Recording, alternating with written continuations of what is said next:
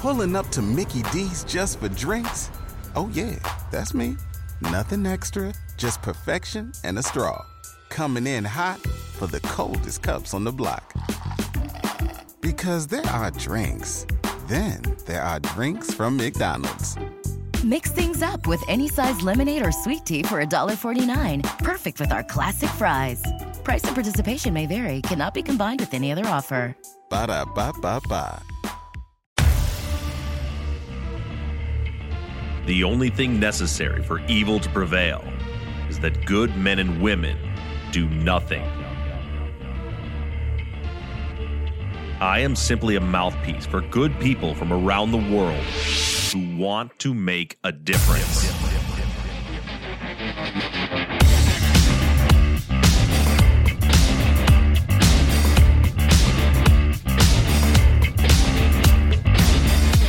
The engagement and the involvement of ordinary people is what is going to change our criminal justice system. Many have tried and failed. The only difference between them and me is I'm bringing an army with me. This is Truth and Justice.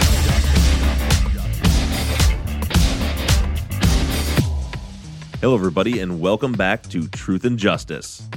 This is episode number 323. And in today's episode, in segment number 1, we're going to look a little deeper into the man, Kenneth Gove. We've been covering the case of Keough Gove's murder for 5 months now. And up until 2 weeks ago, we knew very little about Keough's husband, Ken. Now, the last 2 episodes where we broke down the interview with psychic John Catchings, while it may have not been the greatest insight into psychics, it was certainly a good look into Kenneth Gove. We got to read or hear how Ken sounds in his own words, rather than just reading what's in a police report. And as I've spent the last 2 weeks filtering through all 500 pages that were sent to me by the Dallas Police Department in my open records request, I'm finding there's a lot more about Kenneth Gove that we didn't know before. And also, a listener who asked to remain anonymous was able to find access to some newspaper articles that shed even more light on Ken. So that's where we're going to start today's episode, is with a deeper look into Ken Gove. And in segment 2, we're going to move into Ken's interactions with his neighbor, also Ronnie Blackwell's girlfriend's mother, Rosie Simons. We have found a lot of information in this police file that was not in the district attorney's file. So we're going to start the show off today by telling you about a brand new sponsor, and then we'll get right into segment 1.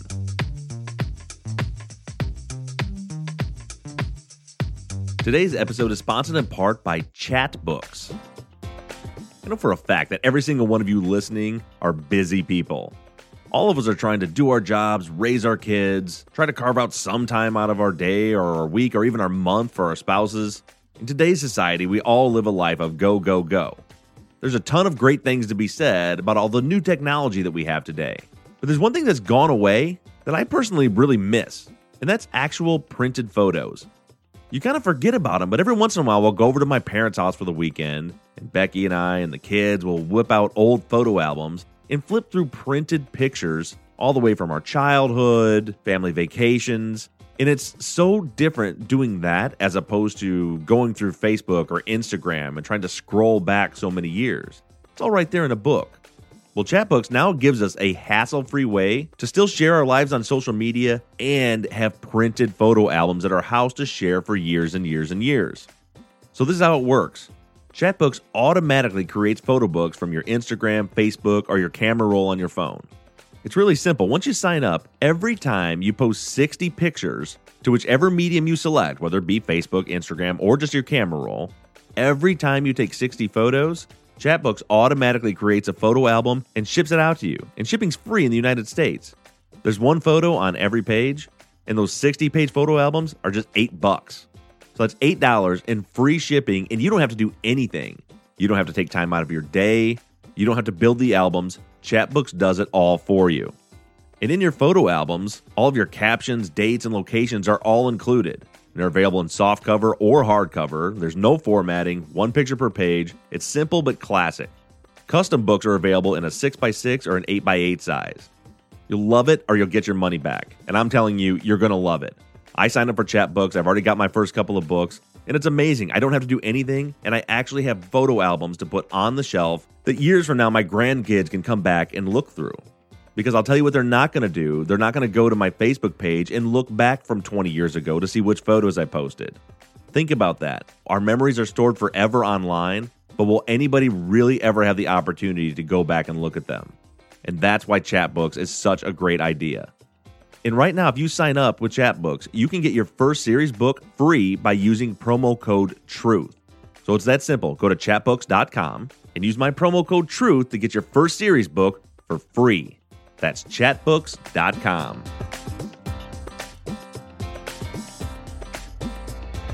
Prior to episode 321, all of us had our own mental images of who Kenneth Gove was. I'm sure none of our images were the same, but we certainly had all established in our minds what we thought he looked like, what we thought his personality was, and even how he spoke. Well, the last two episodes have certainly challenged in my own mind who I thought Ken Gove was. But over the last 2 weeks, I've been doing quite a bit of research on Ken. Some newspaper articles that were sent to me caused me to do some research online. There were even some discussions on the fan page from a couple of fans that were doing the same research that I was doing, and we definitely learn a little bit more about Ken. So I want to start off right now reading you an article from the Dallas Morning News dated December 28th, 1996. The article is titled Faith in the Face of Death. Now, this would be just about a year after Jesse's trial, after Jesse was convicted and sentenced to life. The article breaks down a couple of different people who have had struggles with their faith. One of the people highlighted was our own Kenneth Gove. And what we find from this article, again, we hear from Ken in his own words, is that Ken Gove was a deeply troubled man. A troubled man who found solace in his wife Kiao, which explains why he was so devastated and never, ever got over her death. The article reads as follows. On the day his wife of 20 years was stabbed to death while taking her morning walk, Ken Gove didn't believe in anything, religiously speaking. He had faith in only two things. One of them was fate.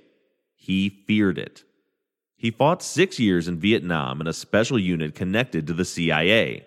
Quote, our job was to neutralize Viet Cong, and everyone knows what neutralize means. End quote.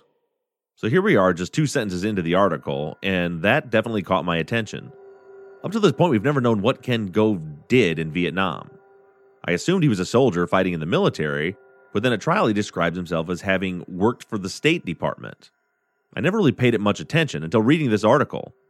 So as I started looking into Ken Gove, a few other listeners were as well. Jill Gillis and Gary Yam had both come across the same online book or article that I had that actually has pictures of Kenneth Gove from Vietnam.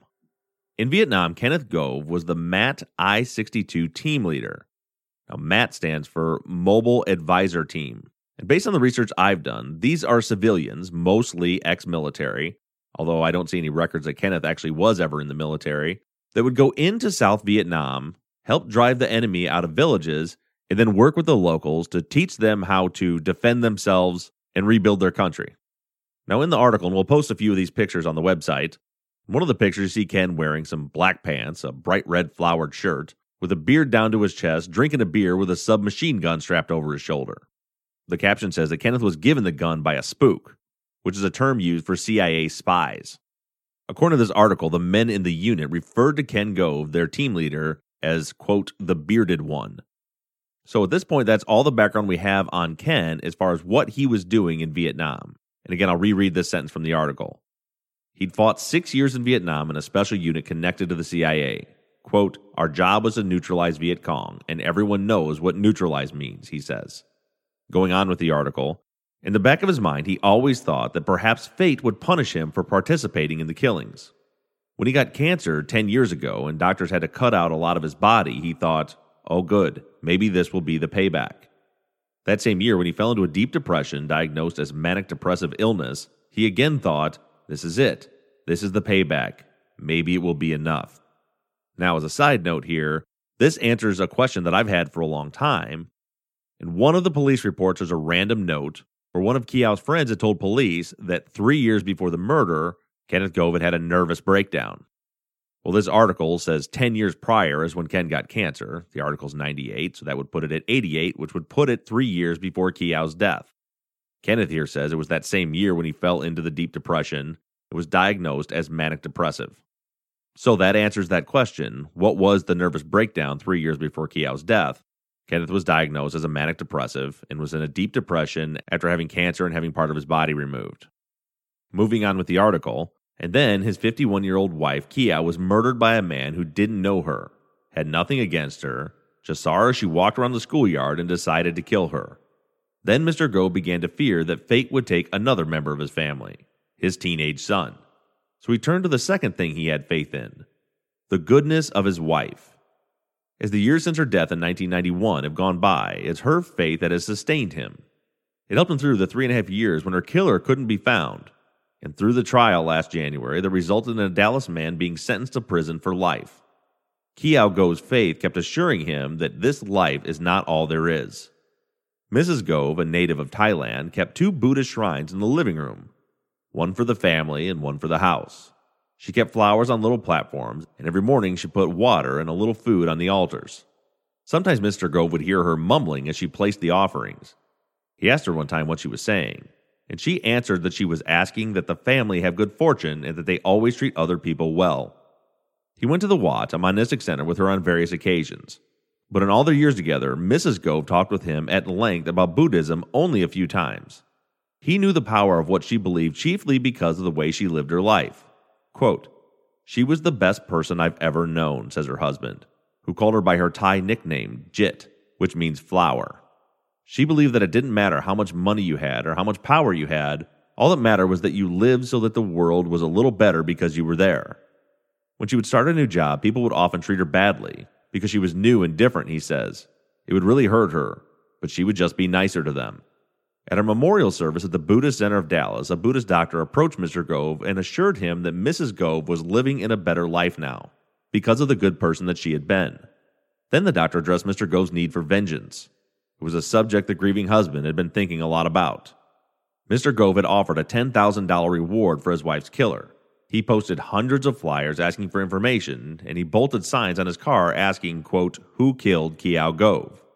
Mr. Gove was living for only 2 reasons: to get his son Kirby through college and to find his wife's killer. Okay, round 2. Name something that's not boring. A laundry? Ooh, a book club. Computer solitaire, huh? Sorry, we were looking for Chumba Casino. That's right. ChumbaCasino.com has over 100 casino-style games. Join today and play for free for your chance to redeem some serious prizes. ChumbaCasino.com. No purchase necessary. Void where prohibited by law. 18 plus. Terms and conditions apply. See website for details. With Lucky Land Slots, you can get lucky just about anywhere. Dearly beloved, we are gathered here today to... Has anyone seen the bride and groom? Sorry, we're here. We were getting lucky in the limo and we lost track of time. No, Lucky Land Casino, with cash prizes that add up quicker than a guest registry. In that case, I pronounce you lucky. Play for free at LuckyLandSlots.com. Daily bonuses are waiting. No purchase necessary. Void where prohibited by law. 18 plus. Terms and conditions apply. See website for details. The doctor told the bereaved husband that he didn't need to worry about punishing his wife's murderer. Don't worry about it. Don't agonize about revenge.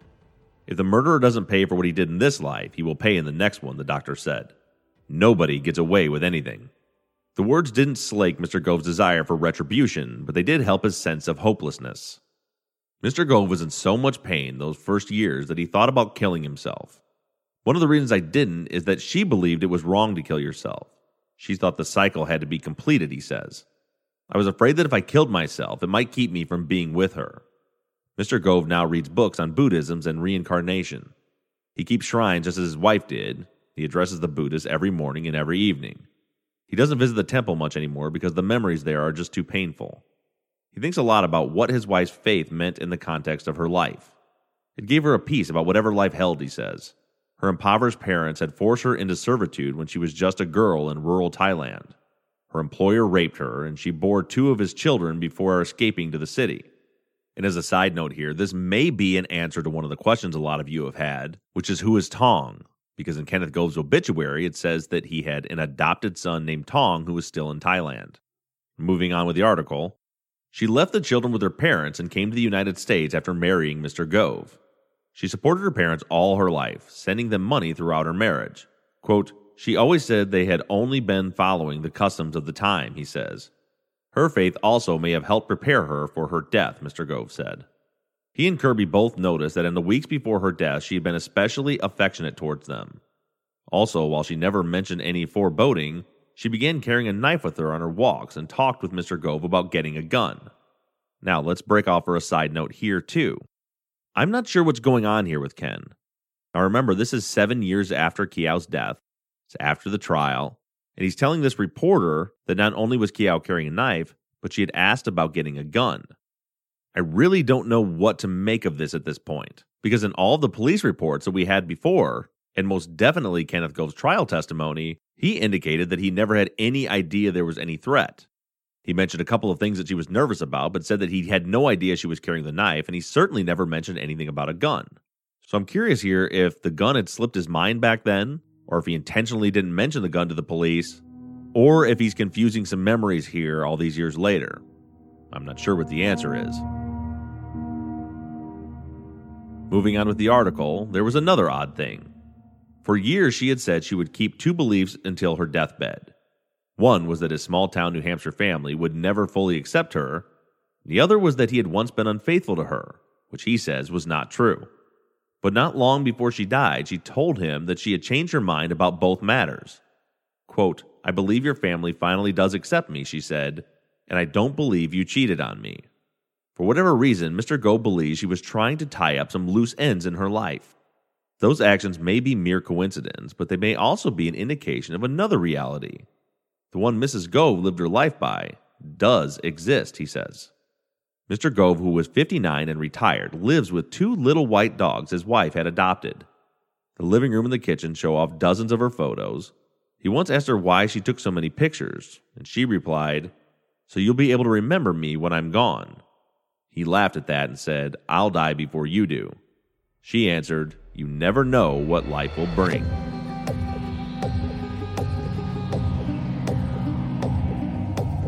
He has often felt her presence in the years since her death. In the months after she died, it was especially strong in her sewing room, where she spent many hours making clothes. Once, however, he not only felt her presence, he saw her again. It was 4 years after her death. Mr. Gove and Kirby, who was away at college, were having a serious disagreement. One night, sitting on the couch, the widower was pondering what to do. He looked up, and there in the chair before him was his wife. She wore a blue short set that he recognized as one she often wore and had made herself. He could smell her perfume. She was swiveling in the chair back and forth and tapped him on the leg with her foot as she used to do. Quote, I can't remember what she said, but I remember that we talked about what was going on with Kirby. She basically advised me to hold back, he said. That was the right advice, of course. That was the only time he ever saw her, but Mr. Gove often feels she's with him. He's so certain of it that he feels as married as he ever did. Quote, in every sense but physical, he says, I feel she's still with me.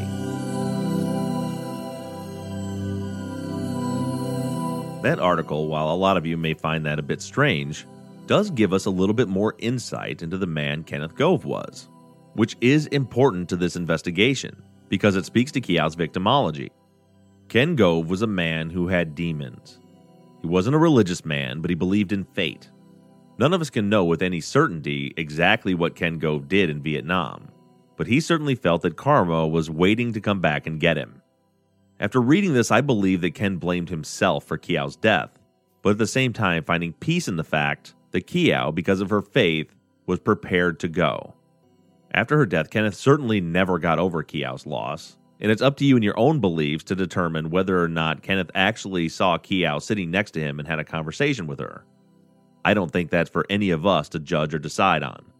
But based on this and what everyone has told me that has ever met Kenneth and has been around him after her death and before, I believe that Ken Gove was a man that was desperately in love with his wife and remained in love with his wife until the day he died.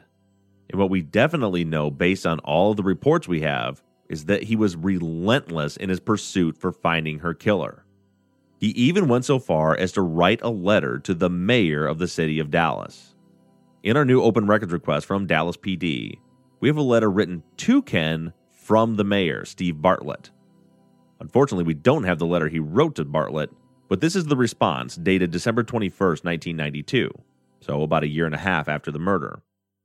Dear Mr. Gove, I am in receipt of your recent letter and would like to offer my deepest personal sympathy for the tragic loss of your wife. Additionally, I want to assure you that all members of the Dallas community are valued equally. We remain committed to providing a maximum effort in response to all brutal crimes such as the one perpetrated against your wife. After communication with the police department officials responsible for this investigation, I find that they share your frustration in their inability to bring those responsible to justice. They have assured me that they will continue an aggressive investigation and pursue all leads available. I have forwarded a copy of your correspondence to the police department and remain available to you if I can be of further assistance. Sincerely, Steve Bartlett, Mayor. Clearly, Kenneth Gove was not giving up, even a year and a half later. There's a photocopy of another article contained in the police file showing Kenneth driving around in his car with a sign that he had literally bolted to the door, offering the reward and looking for information about Keow's killer. Throughout this open records request, we're finding little tiny details that are helping to paint a clearer picture for us. For example, let's talk for a moment about Keow's knife. Now remember, from trial we know that Kenneth had stated that the knife that was found in Keow's hand was the one from their kitchen, that he recognized it and there was one missing. But what we've never known is exactly how that information came to pass. Well, here I have a report from Detective Watts dated July 30th, 1993, so this is 2 years after the murder. This report reads as follows. Re-interviewed Ken Gove at his work. I questioned him about his meeting with John Catchings, where he had talked about the missing kitchen knife and Gove's conversation with some school custodians. Gove said that the complainant had the knife in her workroom. He had observed the knife several days before the offense and questioned her about the knife. She told him that she was using it and he assumed for sewing, etc. He identified the photograph of the knife found at the scene as the knife that his wife had. Now what's interesting about that is this is the first record we have where Ken actually identified the knife. And it's 2 years after the offense. So it wasn't like that day they showed him a picture and he went and looked in his kitchen drawer. It was 2 years later he was shown the picture of the knife, and that's when he identified it as one missing from their house. Gove said that he had spoken with custodians at school and they told him that they had observed the complainant walking around the school that day but had not seen anything. Gove said that about 2 weeks before the complainant's death, she had told him that someone had been in the wooded area, northeast of the school grounds. That would be that patch of woods north of Grady Lane, east of Apache, the area that we have identified as a likely location where the attack would have began. Gove told her that it could have been a dog, and she responded that it was a person, not a dog. Gove also was told by the complainant that approximately 6 months before this offense, a little white man waved at her, and a couple of days afterwards, he drove by again and asked her if she wanted a ride. She refused, and he drove along slow for a short time and then drove off. So from this report, we find out that Ken didn't identify the knife as theirs until 2 years after the offense, and we did already have some basic details about someone harassing her from those woods. And we'd heard about a white Cadillac, but I wonder if that's the same story that he's telling here about a little white man waving to her and asking her for a ride. I believe that's pretty close to the same narrative that he had described earlier about the white Cadillac. Now let's jump ahead a month to August 21st. Recontacted Ken Gove at his residence. I again questioned him on several things. First about the complainant hearing someone in the wooded area. This occurred less than a month before the offense. The complainant told him that someone was hiding in the woods, and when she asked who was there, the movement stopped. She became scared and ran home, hurting her ankle. Second, about the knife. Gove first became aware of the knife less than a month before the offense. He did not realize that the complainant had been carrying it, only that she was using it in her sewing room. Third, the type of clothing the complainant was wearing. The complainant always wore the jogging outfits when she walked alone because of her husband's warnings. In the evenings, she would sometimes wear shorts, but only when her husband was with her. The girdle was worn all the time. Now that part of the report we've heard before, but this part I've never seen before. Gove did say that he spoke with an unknown Latin male who was living on Mark Street. Now remember, Mark Street is the street parallel to September. That's where Danny Stanbury's house was, with the backyard backing up to September. But Gove said that he spoke with an unknown Latin male who was living on Mark Street who told him that he had seen a white van parked on September Street the morning of the murder. The van drove off before the police arrived. The Latin male has moved since. His identity or whereabouts are unknown. With every single report we find that we didn't have before, we're filling in more pieces of the puzzle. Now, after a quick break for our sponsors, we're going to break down several reports that we got in our new open records request regarding Rosie Simons, Ronnie Blackwell, and Ken Gove's interactions that were not included in the district attorney's file. Right after the break. Lucky Land Casino, asking people, what's the weirdest place you've gotten lucky? Lucky? In line at the deli, I guess? Aha, in my dentist's office. More than once, actually. Do I have to say? Yes, you do. In the car before my kids' PTA meeting. Really? Yes. Excuse me, what's the weirdest place you've gotten lucky? I never win and tell. Well, there you have it. You can get lucky anywhere, playing at LuckyLandSlots.com. Play for free right now. Are you feeling lucky? No purchase necessary. Void where prohibited by law. 18+. Terms and conditions apply. See website for details. With the Lucky Land Slots, you can get lucky just about anywhere. This is your captain speaking. We've got clear runway and the weather's fine, but we're just going to circle up here a while and get lucky. No, nothing like that. It's just these cash prizes add up quick. So I suggest you sit back, keep your tray table upright, and start getting lucky. Play for free at LuckyLandSlots.com. Are you feeling lucky? No purchase necessary. Void where prohibited by law. 18+ terms and conditions apply. See website for details.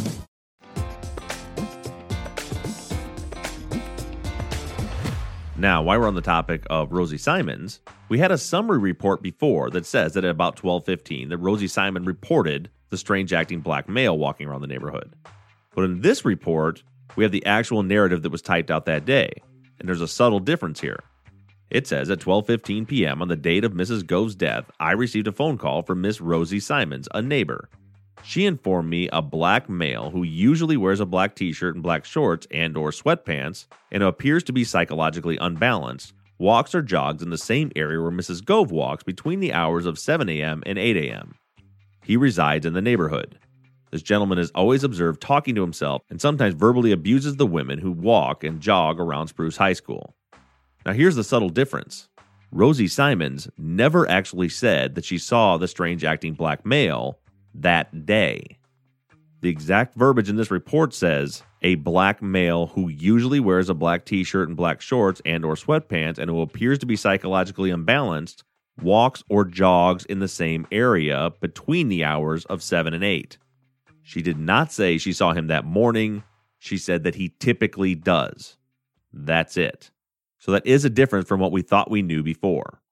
Then here's a report from January 21st, 1993, that I believe we had a version of before, but it makes a lot more sense now. It's made by Royster, and it says, on listed date and time, I went to 9711 Grady Street and spoke with Miss Rosie Simons, a neighbor of Mr. Gove. She stated that Mama Judy did change her story as Mr. Gove stated. Mr. Gove will be contacted advising him of this interview. Now, this is something we may have just read past before, or to be honest, I've gone through so many documents, I'm not sure if we'd seen this one before or if I just read it last week. But the interesting part here is that when Rosie says that Mr. Gove said that Judy changed her story, what we know now is that what he means is she changed her story from what she said to him as opposed to what she said to police.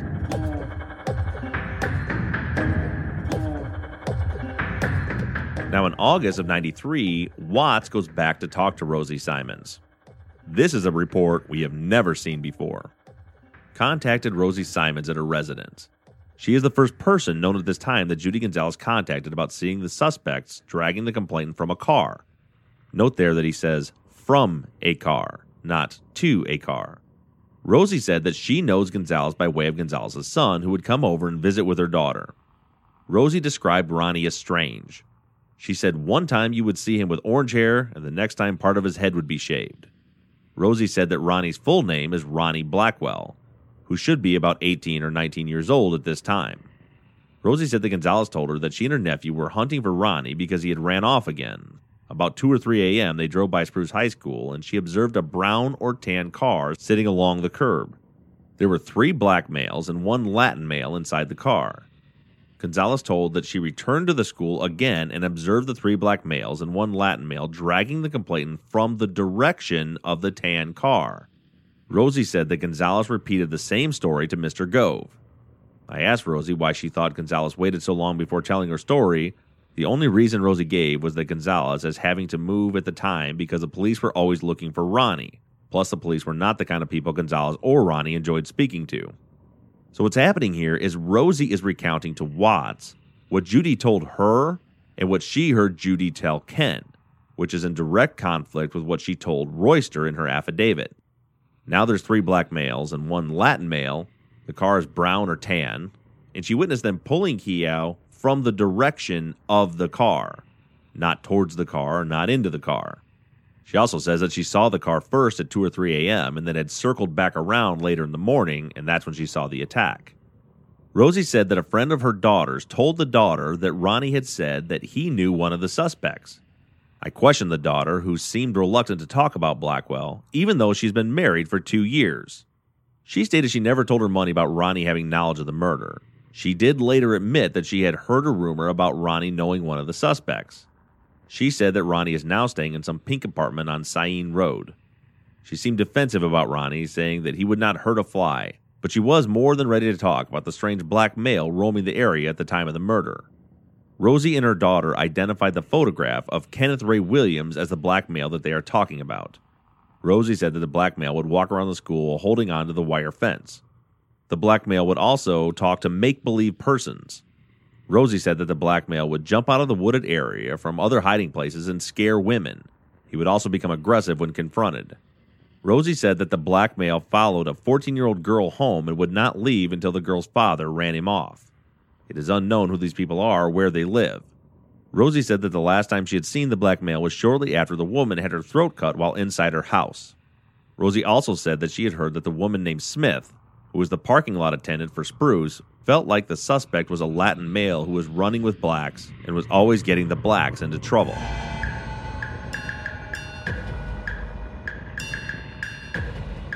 At this point, we have a lot of unanswered questions. We're definitely getting more information, and Mama Judy and Jesse James Swindell's statements at this point are starting to seem a little less credible. But a big question right now is, why were all of these police reports, literally anything connecting Mama Judy to Rosie Simons to Ken Gove, why were they all removed from the DA's file? Or at least why were they not given to me when I requested the full copy of the DA's file? Certainly none of these things were ever mentioned at trial. It seems to me that there had to be a reason why certain police reports were selected to be removed from the file. They all seem to have the same theme, except one.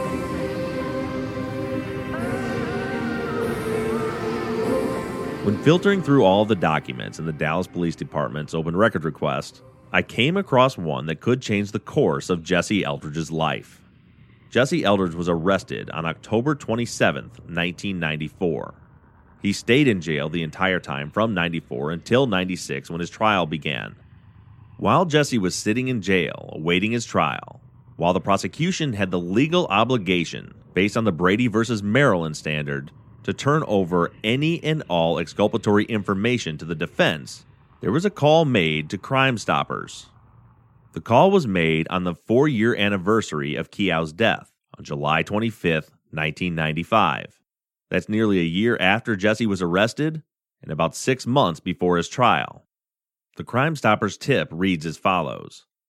On July 25, 1995, at about 4 p.m., an informant reports that the suspect, Kenneth Ray Williams, a.k.a. Pete, is responsible for the murder of the pastry cook at Spruce High School in the summer of 1991.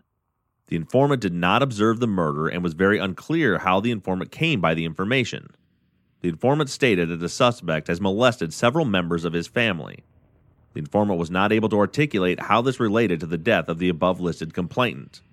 The suspect is reported to live at, and it gives the address. This Crime Stoppers tip is clearly material and exculpatory. Now, the lead may not lead to anything, but what we know for certain is that a year after any Crime Stoppers tip was still up and available, when the supposed killer had been caught, and there was no more advertising for a reward for Keough's killer, on the anniversary of her death, someone called the Dallas Police Department to tell them that they had information that Kenneth Ray Williams is actually the killer. After reading this Crime Stoppers tip, of course I immediately contacted Jesse's attorney, Allison Clayton. Now, I don't have access to all of Allison's files. She has a direct link to the DA's office, and there's confidentiality issues there, so I can't see the file she has. But I asked her if she'd ever seen this one, after she took a minute to go through her files.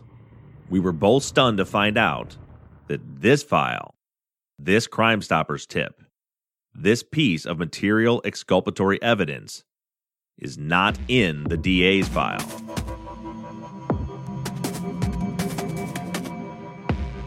And under the Brady versus Maryland standard, withholding of any material exculpatory evidence from the defense by any government agency, not just the DA's office, but also the police department, whether there's intent to do harm or not, is in fact a Brady violation. And a Brady violation very well could mean Jesse Eldridge's conviction being thrown out.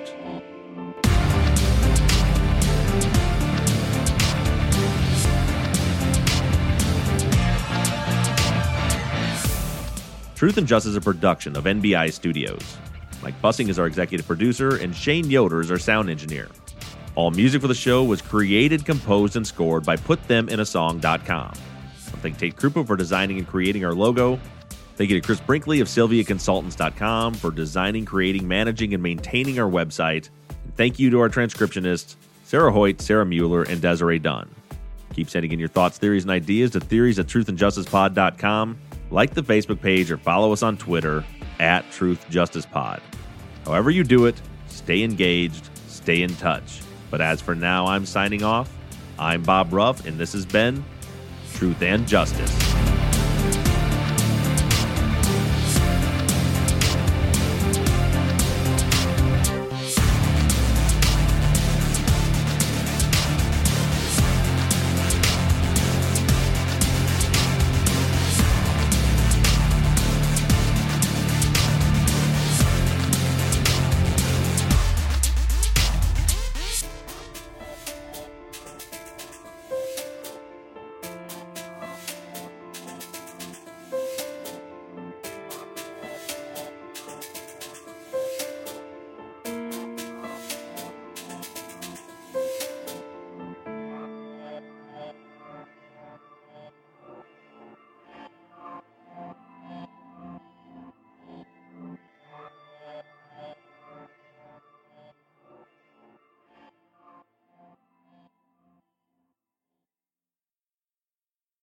You've worked hard for what you have. Your money, your assets, your 401k, and home. Isn't it all worth protecting? Nearly 1 in 4 consumers have been a victim of identity theft.